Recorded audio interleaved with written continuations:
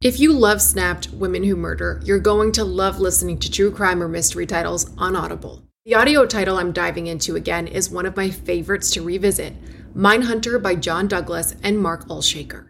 Even if you think you know the details of the cases former FBI unit chief John Douglas took on from documentaries or the scripted show, the audio title goes above and beyond in bringing you along with him in his career, trying to catch serial killers and serial perpetrators. He used psychological profiling to dive into the minds of notorious criminals. The title includes his hunt for a killer in Alaska, the Green River Killer, and so much more. As an Audible member, you can choose one title a month to keep from their entire catalog.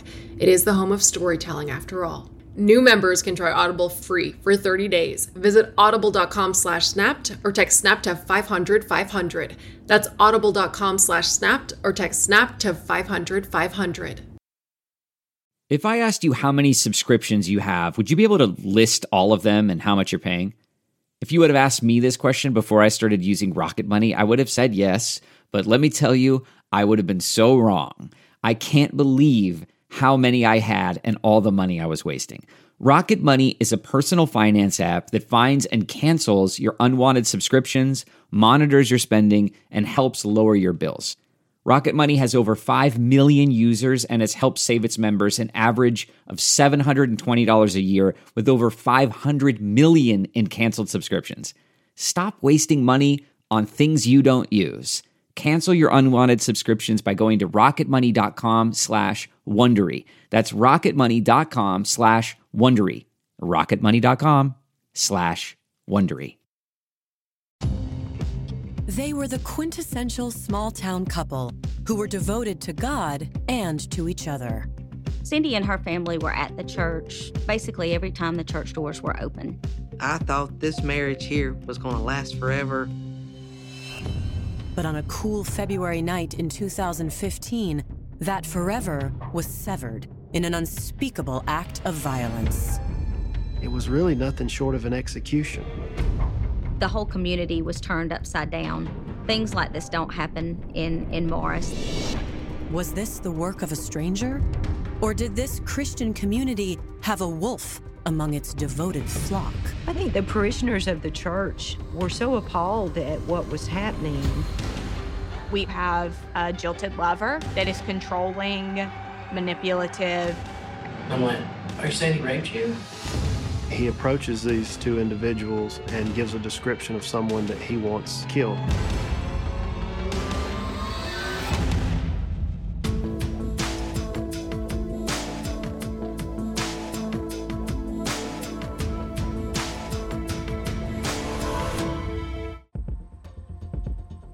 With a population of less than 2,000 people, Morris, Alabama is a small, tight-knit community. It's the kind of place where roots run deep, and violence often seems like a world away. But when a call reaches area dispatchers just after 8 p.m. on February 18th, 2015, it sparks a horrifying chain of events no one in this town will ever forget. 911. Yeah, I just got home and stuff has been kind of dumped around in the house and I can't find my husband. She sounded emotional. She sounded worried about her husband. Her house was in disarray and it appeared somebody had broken in. Within minutes, police are on the scene. They arrive to find Cindy Reese appearing to be shaken and upset, standing out in her front yard. Officers enter the home with guns drawn. They went into the house not only looking for Michael, Cindy's husband, but also looking for someone who may be a potential intruder. The living room was disturbed. Some furniture had been overturned. It looked like there had been a struggle. These officers are not prepared for what they find next. We walk to the back, and that's where you see the pool of blood where Michael was found. He was slumped over. There was a bullet wound to the back of his head.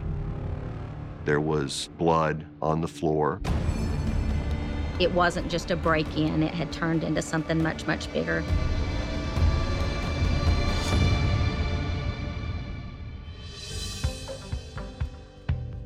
Born and raised just outside Morris, Alabama, Michael Reese always considered himself a small-town kind of guy. He liked being on the outskirts of hustle and bustle of a busy, city or town. He liked simple things in life. While fishing was Michael's main hobby, his passion had always been computers. If any of us had a problem with the computer, we just called Michael. He'd come in and it'd take him 5 minutes to fix something that one of us had been looking at for 2 hours and couldn't figure out. I was very proud of Michael of what he had done because he went to college. He went to do what he wanted to do, being a computer technician. After college, Michael returned to Morris and got married. But just after 5 years of marriage, Michael's wife filed for divorce. It was really rough on him. He just didn't like to live by himself, and he wanted to be married. He wanted kids. He wanted a family, and he wasn't getting no younger. He was ready to find that woman that would make his life complete, possibly children, a good loving marriage, and a good Christian home. That's what he was looking for. So at age 33, the divorcee reached out to his friends for help. Michael had made a suggestion to his friend Jennifer that if you know any single ladies, send them my way. She had seen Cindy at one of my children's birthday parties and talked to her before and thought that maybe Michael and her would possibly make a good match. Like Michael, Cindy Henderson had a solid Christian upbringing and deep roots in the area. Cindy and her family were at the church basically every time the church doors were open. Her father was the associate pastor at Springdale Baptist Church. I think most of Cindy's childhood and teen life was centered around her family and the church more than anything. She didn't party. I don't know that Cindy has ever taken a drink before. She was a good girl. After earning a degree in accounting, Cindy married her college sweetheart, Mike Tillery, in 1995, under pressure from her conservative father to settle down quickly. But I think that her family probably influenced her to go ahead and get married, maybe before she would have done it on her own. But the marriage was troubled. Mike had a difficult personality. I don't think that she was happy. She was more moody and withdrawn a lot of times. Then, in 2007, after 12 years together, tragedy struck. Cindy had come home from work and she noticed that Mike's vehicle was outside. She went downstairs looking for him and found him in a basement room with a gunshot wound to his head. Her husband committed suicide with a shotgun. Mike's death sent Cindy spiraling into a depression for months. Cindy really didn't want to get out of bed very much. She didn't want to go do anything. She didn't want to get involved. She had just quit living her life. But when Cindy's cousin connected her to the modest country boy, Michael Reese, Cindy agreed to give him a chance. And when the pair met in person, Cindy's last bit of hesitation disappeared. Michael was that type of person that you wanted in a husband. All-around good guy that you didn't mind taking home and introducing to mama. Michael Reese charmed her. He opened doors for her. He was kind. He was gracious. After the first time she went out with Michael, she said, "I had no idea that it could be like this." For Michael, the feeling was mutual. When they started dating, I could tell Michael was just head over heels for Cindy. Michael was excited. You could tell that he was acting a little different right after he met Cindy. I think that he saw someone in her that he thought that he would be with for the rest of his life. After a year and a half together, on September 5th, 2009, Michael and Cindy married at a small country church in their hometown. Michael and Cindy's wedding was treated just like a first wedding would be. Cindy wore a white wedding dress, and you would never know that they had been married before. Everybody joked around, kidded around, and had a good time. It was a happy day. It was a good day for everybody. After a dream honeymoon at Disney World, Cindy and Michael settled into married life. Michael worked as a computer tech at St. Vincent's Hospital in Birmingham, while Cindy was an accountant for the Jefferson County Courthouse. And like the devoted Christians they were, every Wednesday and Sunday, the Reeses could be found in the pews of Sardis Baptist Church. Cindy was already attending a church and was also the choir director there at that church. And so Michael started attending the church, and he fell in love with the church. He was excited, you know. He worked the sound system there at the church. Anything they needed done that he could do, he would do. Michael and Cindy even struck up a friendship with the church's pastor, Jeff Brown, and his wife, Noelle.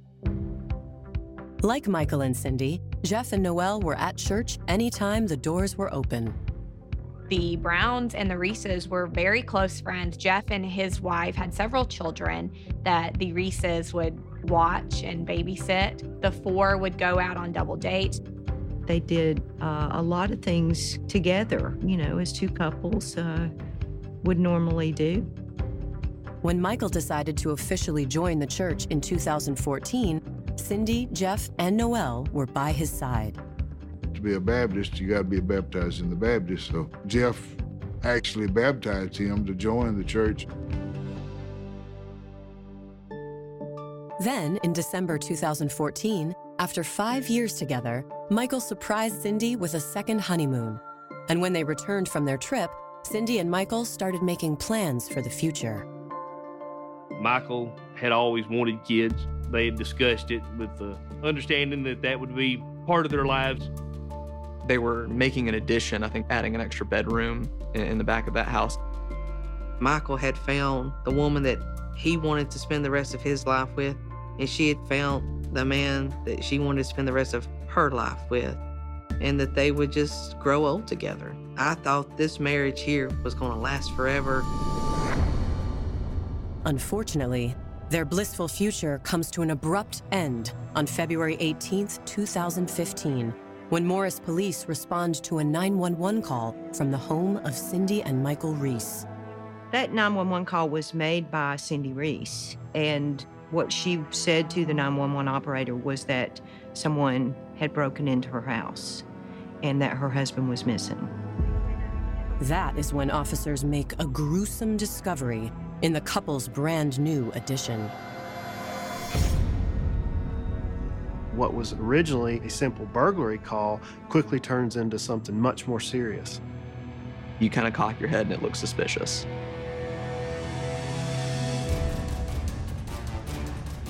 Coming up, investigators speak to Michael Reese's bereaved widow. I couldn't get Michael to answer me. It just scared me. And investigators zero in on a potential suspect. She had said that there had been an unknown male walking around in a dark hoodie.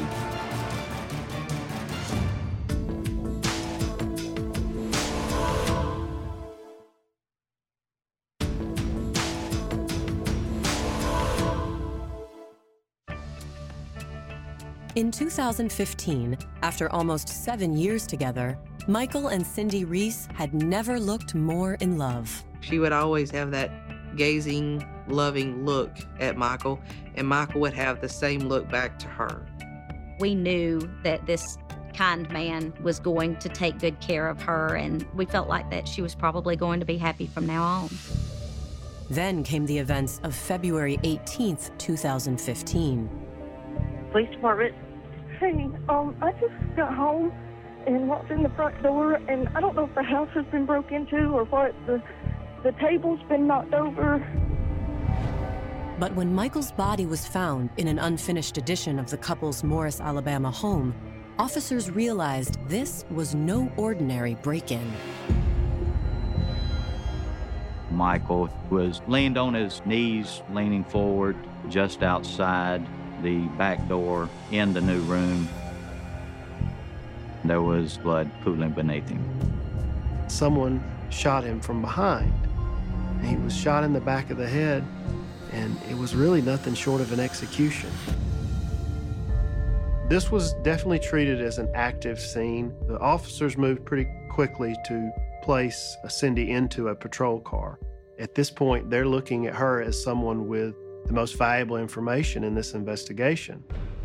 She was obviously upset and almost stricken by what was happening. It was I can't believe that this is really happening moment for her. And Cindy's not alone. In a small town like Morris, word travels fast of the unfolding tragedy. I tell you, that was the awfulest feeling run across me of any time of my life. It's nothing like having to catch your dad in your arms because he's just gone numb. And the only thing Daddy could say was, "This is gonna kill your mother. This is gonna kill your mother." The whole community was turned upside down. Things like this don't happen in Morris. As loved ones begin to gather outside the Reese's home, among the mourners that night is Michael and Cindy's close friend and pastor, Jeff Brown. Jeff Brown, he drove up, and he said, "Where's Cindy at?" I said, "She's in that cop car right yonder, but nobody can talk to her." And he says, "Well, I need to talk to her." He was following to give pastoral care and to be there with her in a very difficult time. Inside the Reese's home, detectives find clues that would seem to support Cindy's initial 911 call. When you walked through the front door, it appeared that there had been some sort of scuffle or someone had gone in and turned over things like a table and papers were on the floor. They were looking at that initially as that's a possibility that a break-in or burglary of some sort had occurred. What was apparent is there was no weapon. There was no shell casings. But if they used a revolver, the empty shell casing stays inside the cylinder and would not be on the floor. The primary investigators were inside the home looking and seeing if there was anything left that, would give them a clue as to how this had happened and maybe who had done it. Detectives take Cindy to the Morris Police Department to get a formal statement. Cindy tearfully recounts the events leading up to her 911 call. The two of them had gone to church, had gotten something to eat at a fast food restaurant, and then come home. Just went through the drive-thru and got to the house because he had to bring Lucy, my dog, in because it was be so cold. Cindy says when she and Michael arrived home, she realized she'd forgotten a few items from the grocery store and needed to go back out. She says she sets the food down and hollers at Michael, going to the Piggly Wiggly, and I'll be back in a few minutes. She did leave, and Michael went on into the house. His mission was to let the dog in, which was at the back of the house where he was found. Cindy says that she finished her grocery run and returned home around 8 o'clock.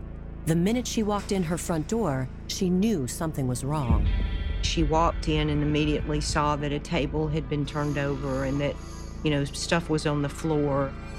She said that she hollered, Michael, where are you at, Michael? I couldn't get Michael to answer me. But Cindy says that she didn't dare go inside due to a tragedy that left her traumatized years earlier. I had a flashback of when my first one shot himself. I understand that. And it just scared me. It scared me. It flooded back memories of coming in and finding her first husband deceased, so she backed out and called 911 immediately. As for the possibility that Michael may have been intentionally targeted, Cindy finds that scenario hard to believe. They ask a lot of questions of his wife, but he just seems like a good guy that was nothing more than a husband and a hard-working citizen. Michael wasn't the type of person that anybody would want to hurt for any reason.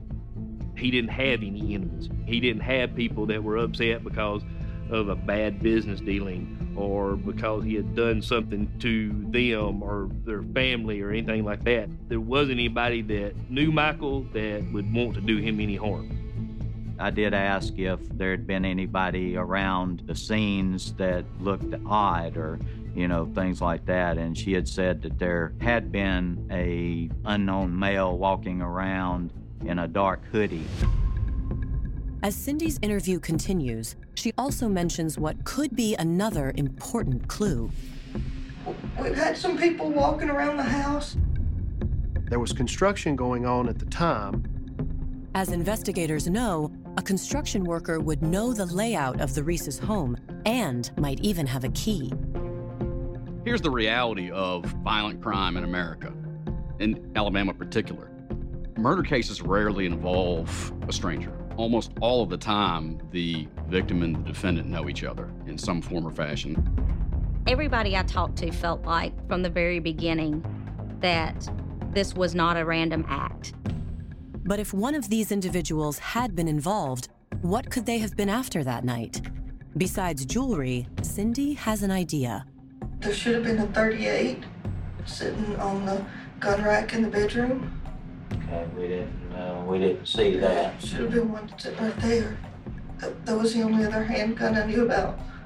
So where exactly would that be? You walk into your bedroom, you've got the dresser to the left, the computer, you got your bed in front. The gun rack behind the door. It should have been sitting right on the... I seen the gun. I didn't see a pistol. I seen the long gun, but I didn't see a pistol. There should have been a pistol. And since no shell casings were found at the crime scene, detectives know that the missing .38 revolver might very well be their murder weapon. That night, as detectives begin to work their initial 2 leads, Cindy is escorted to the police station lobby. There, Cindy's friend and pastor, 36-year-old Jeff Brown, is waiting for her with open arms. Jeff immediately presents himself as not only a pastor of Cindy's and Michael's, but as a friend. When Jeff went to leave with Cindy, she walked out the door. He put his arm on her back.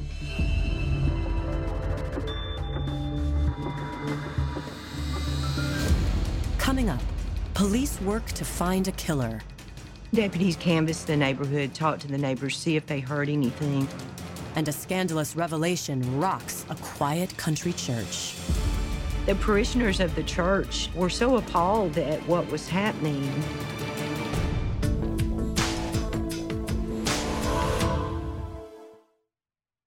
As a Snap listener, you know the world can be a dangerous and unpredictable place. With every case I learn about, I'm reminded how much I want to prioritize my vigilance and preparation. That's why I use and recommend Simply Safe Home Security.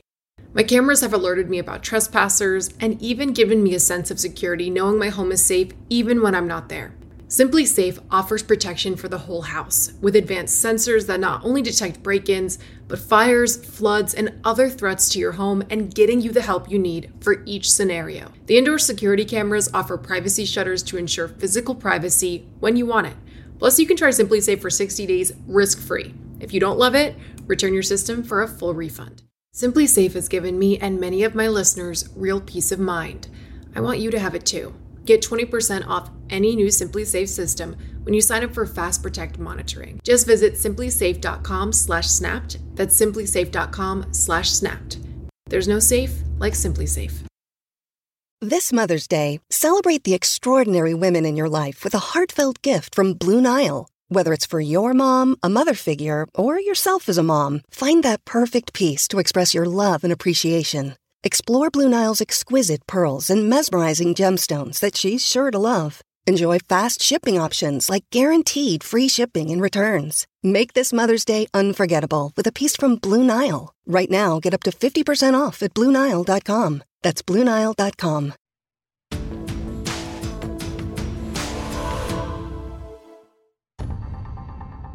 In Morris, Alabama, Michael and Cindy Reese thought their marriage was the start of a beautiful, long-lasting life together. But on February 18th, 2015, that dream ended when Michael was found dead in the couple's home.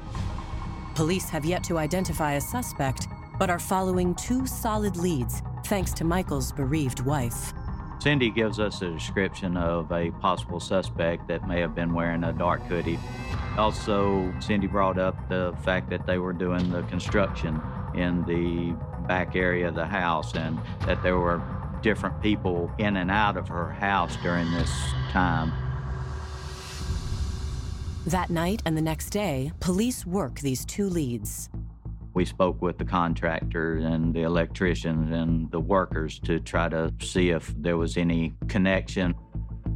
As it turns out, the Reese's contractor is also a member of the same church that Michael and Cindy attend. The main contractor was at church that same night. And again, the other subcontractors, one of them was actually a deputy sheriff. Detectives also inquire about the suspicious man Cindy reported seeing in the vicinity of her home.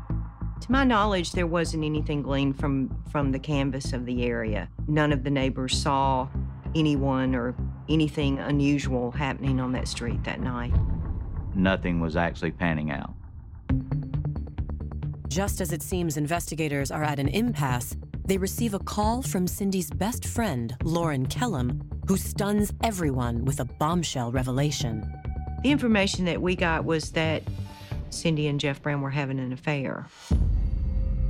For investigators, it's a twist they didn't see coming.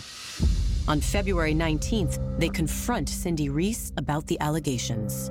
She was very open. I did ask her about how they met, and she openly gave a timeline. According to Cindy, the affair began in late 2013, when Jeff was the pastor at Sardis Baptist Church and Cindy the music director. To be honest, when I first met Jeff, I was attracted to him. They worked close together in the church because she would talk to him and ask him what his sermons were going to be for that Sunday so she could, get songs to go along with his sermon. Cindy admits at the time, her 4-year marriage to Michael had hit a lull. It just got to where we would come home and he would sit on one end of the couch and play on his phone, and I would sit on the other end and watch TV. It was like we were 80 years old. That's why Cindy says it felt so exciting to spend time with her charismatic pastor. Soon they started going to trips to different Christian bookstores, looking for music. They started working together to plan the service for Sunday. She had started calling Jeff her best friend, and it just seemed like they were inseparable. But like Cindy, Jeff was married. Shrugged it off as, an affection or whatever, puppy love, crush. But the more we talked, the more we just kind of fell in love with each other. So you did fall in love with Jeff? And he you? Yeah. Cindy admits in time, her and Jeff's feelings for one another sparked gossip amongst their fellow parishioners. You know how girls get that little schoolgirl grin and giggly and all that? That's how she was whenever you mention Jeff. So that led to individuals within the church beginning to ask certain questions. I think the parishioners of the church saw this affair happening right before their eyes. People were so appalled at what was happening. There was the assumption that they were too close, and they were asking for Jeff's resignation. The more we tried to fight it, the worse it got. So I just resigned. I did not realize he was going to do it right behind me. I mean, we had talked about both of us resigning, but I didn't realize. Cindy says in the aftermath of the fallout, she made a confession to her husband. I had a lot of guilt, and I told Michael that I had an affair. So you did tell him about it? Yes. Yes. Okay.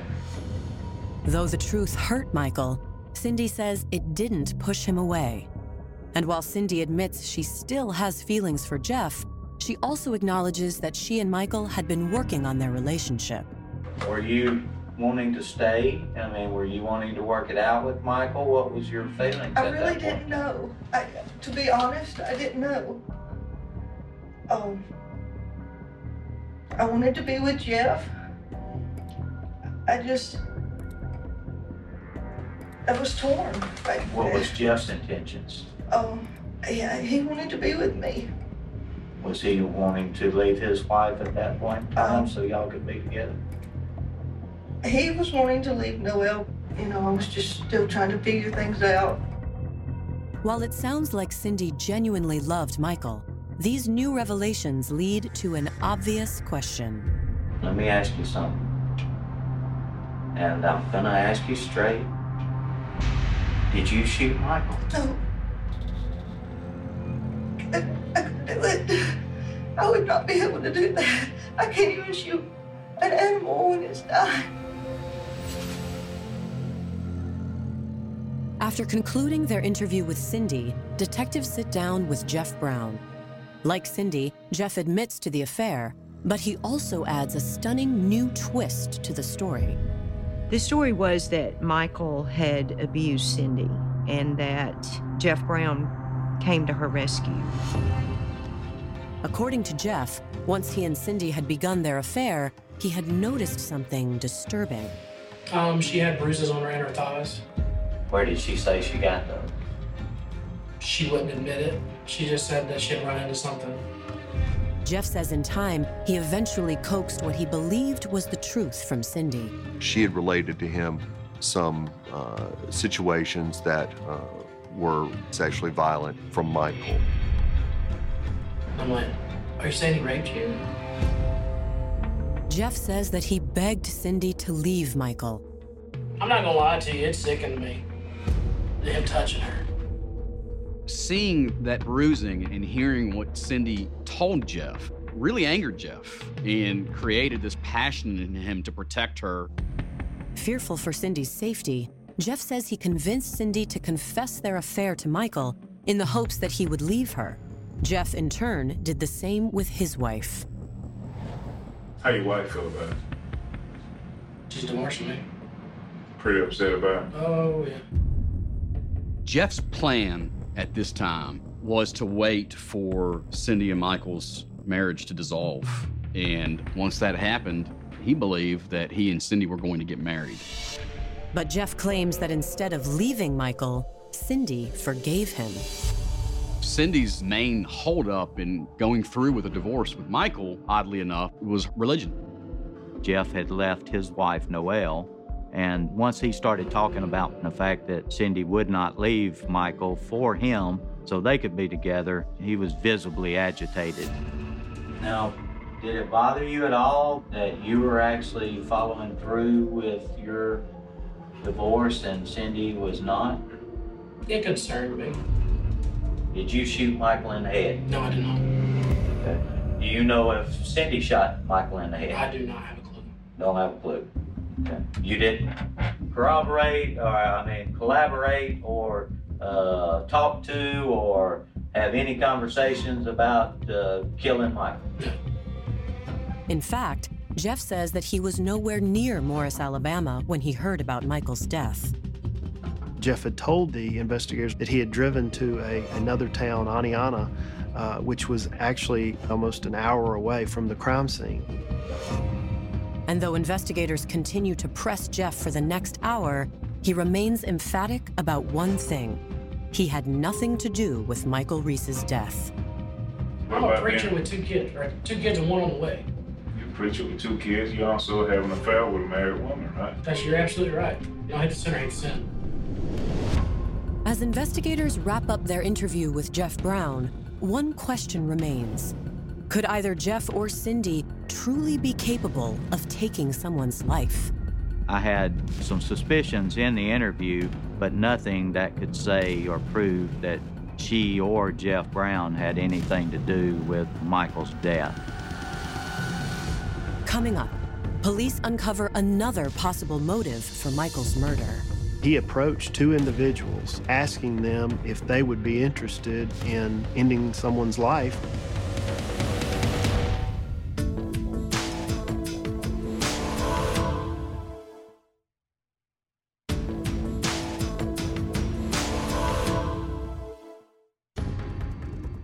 In the aftermath of Michael Reese's slaying, police in Morris, Alabama have uncovered a shocking affair between Michael's wife, Cindy, and their former church pastor, Jeff Brown. Detectives also must contend with a new allegation levied by Jeff Brown about Michael's treatment of Cindy. Cindy had been telling him for months and months and months that Michael Reese was incredibly abusive, that he had raped her. But when investigators speak to Michael's family, they find Jeff's story hard to believe. His personality, his mannerisms, his character, I just don't think he would have it in him to possibly be that way. I don't even think he could be cruel. Instead, they say that if anyone was abusive, It was Jeff Brown. According to family members, Michael had taken the news of Cindy's affair better than even Cindy had expected. Michael loved Cindy dearly, that regardless of the affair that he was aware of, he wanted to fix it. He was willing to fix whatever was going on. He thought that they could get through anything as long as they come clean to one another and recommitted themselves to one another. So, family members say 2 months earlier, in December of 2014, Michael had taken Cindy on a second honeymoon to Disney World. I know that Michael's thinking was that we'll get down here to the happiest place on earth, and maybe it'll make her see that this is what we can have together. The Disney World trip was, by all accounts, great for Michael and Cindy Reese. They enjoyed every minute of it. They really bonded. They rekindled their relationship while in Disney World. But apparently, there was one person who wasn't happy with the reconciliation. I know when they came back from their Disney trip, Jeff was actually sitting and waiting for them to arrive back home. He was mad that Cindy did not call him and tell him that they were back in town, and just got really aggressive with Cindy from what Michael had said. Michael had told me that he had told him to leave her alone and to leave them alone. Had Jeff finally decided to get rid of his rival for good? We have a jilted lover that is controlling, manipulative, and was not happy that the woman was getting back with her husband. Jeff Brown looked pretty good for the murder, just because of all of the elements that were coming together. Then there's a break in the case when a woman named Carla Sirhan contacts investigators. Carla explains that she and Jeff Brown had worked together after he left his pastor position at Sardis Baptist Church.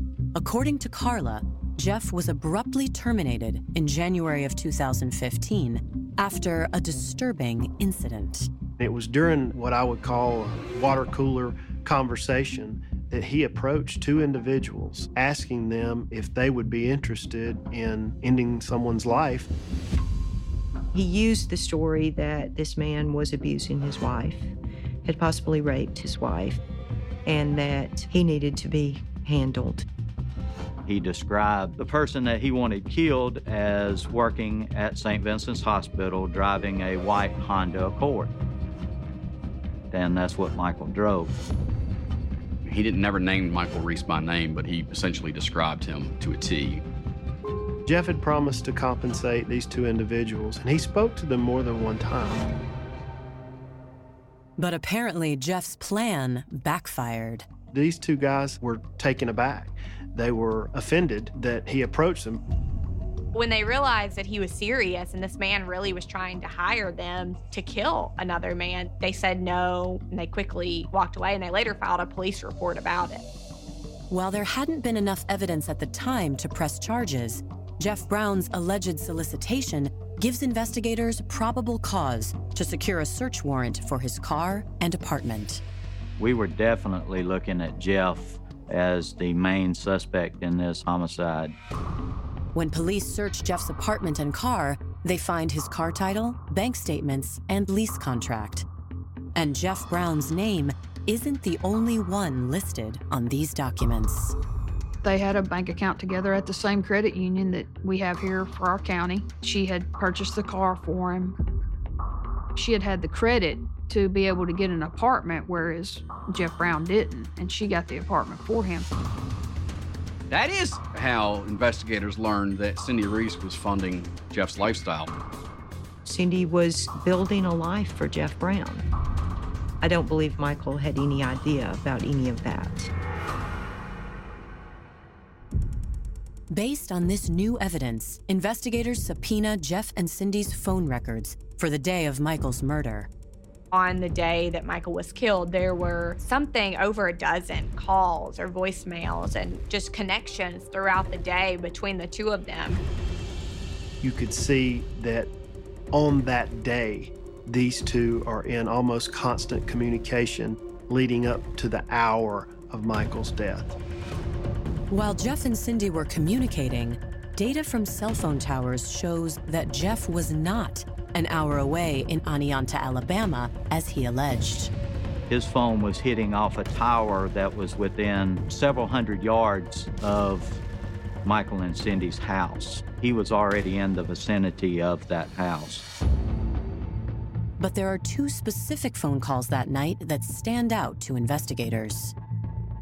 At 7:03 p.m., Cindy calls Jeff. It's a 29-minute phone call, which didn't make a lot of sense to us because they had left the church at 7, which means that she had an open line inside the car.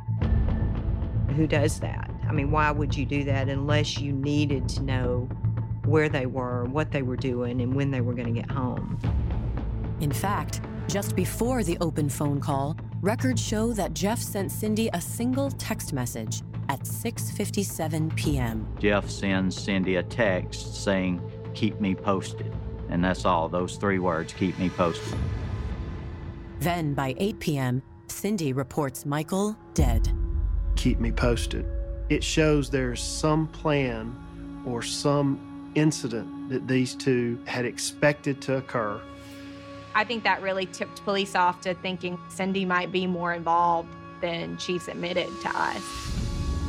Investigators are now convinced that on February 18th, 2015, Cindy put a plan in motion to kill her husband of 5 years. I don't believe that Michael ever felt danger. I don't think that he felt like when he walked into his home that night, he would be facing death. She let Michael go in first and walked in behind him, and Cindy walked right behind him and did it.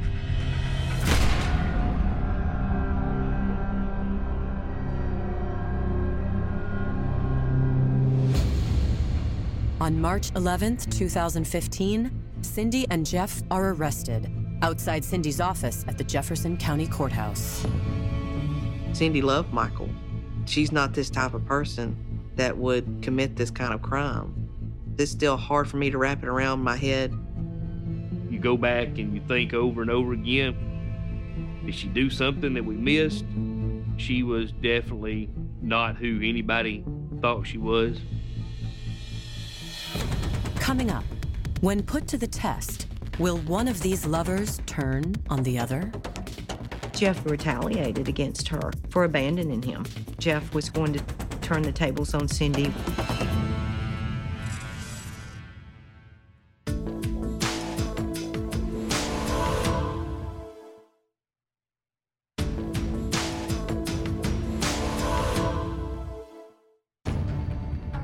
In early 2015, friends and family thought that Michael and Cindy Reese were the perfect Christian couple. But after Michael's brutal murder, investigators have discovered a much different side to the devout choir director, Cindy Reese. No one could really look at the totality of her involvement in this case and not think that she was responsible for it. She knew how and when Michael was killed. After her arrest, Cindy makes bail immediately and is back to work that same week. Jeff isn't so lucky. There was several phone calls from Jeff to Cindy saying, "Hey, get me out, please get me out. Why are you leaving me in here?" Jeff Brown realized very quickly that Cindy had walked off and left him. She would not take his phone calls. And so Jeff became increasingly angry at her over time. And that's when the prosecution offers Jeff a deal. Jeff would plead guilty to manslaughter, and in exchange, he would be sentenced to 20 years in prison. In an interrogation room, Jeff tells police that the murder was Cindy's idea. Cindy had said to Jeff before that she couldn't divorce Michael because her family would not accept a divorce. He had indicated that Cindy began talking to him very frequently about killing her husband. He indicated that it almost became an obsession with her. Jeff says that he had no idea that she was actually planning to go through with killing Michael until they were talking on the phone on February 18th, 2015. Cindy had her Bluetooth in, and she called him, and it was just kind of open, and he could hear Cindy and Michael talking. She and Michael were arguing. That's when he heard Cindy say, quote, "I'm so sick of this dumb nut." And then he heard a popping noise. She came back to the phone and she said, "I need to meet you now." Jeff says that the pair met at a service station near Cindy's home. He said that she gave him a gun and said, "You need to get rid of the gun." According to Jeff, he threw the gun out somewhere along the road between the crime scene and his apartment. When Cindy's trial gets underway in November of 2016, she takes the stand to refute Jeff's testimony. It's no surprise that she maintained her innocence through the trial. She wants to be perceived as a respectable Christian woman. On December 2nd, 2016, an Alabama jury hands down its verdict. The jury came back pretty quickly. They convicted her of murder. She cried. And then she cried even harder knowing that she was going straight to jail. At her sentencing hearing on January 11th, 2017, Cindy is given 40 years in prison. I understand the shame in getting divorced, but at the same time, I don't know how you can consider that a better alternative than murder. In 2016, the year prior to Cindy's trial, Jeff Brown married again while out on bond. He will be eligible for parole consideration in 2023. Cindy will be eligible for parole consideration in 2030. For more information on Snapped, go to Oxygen.com.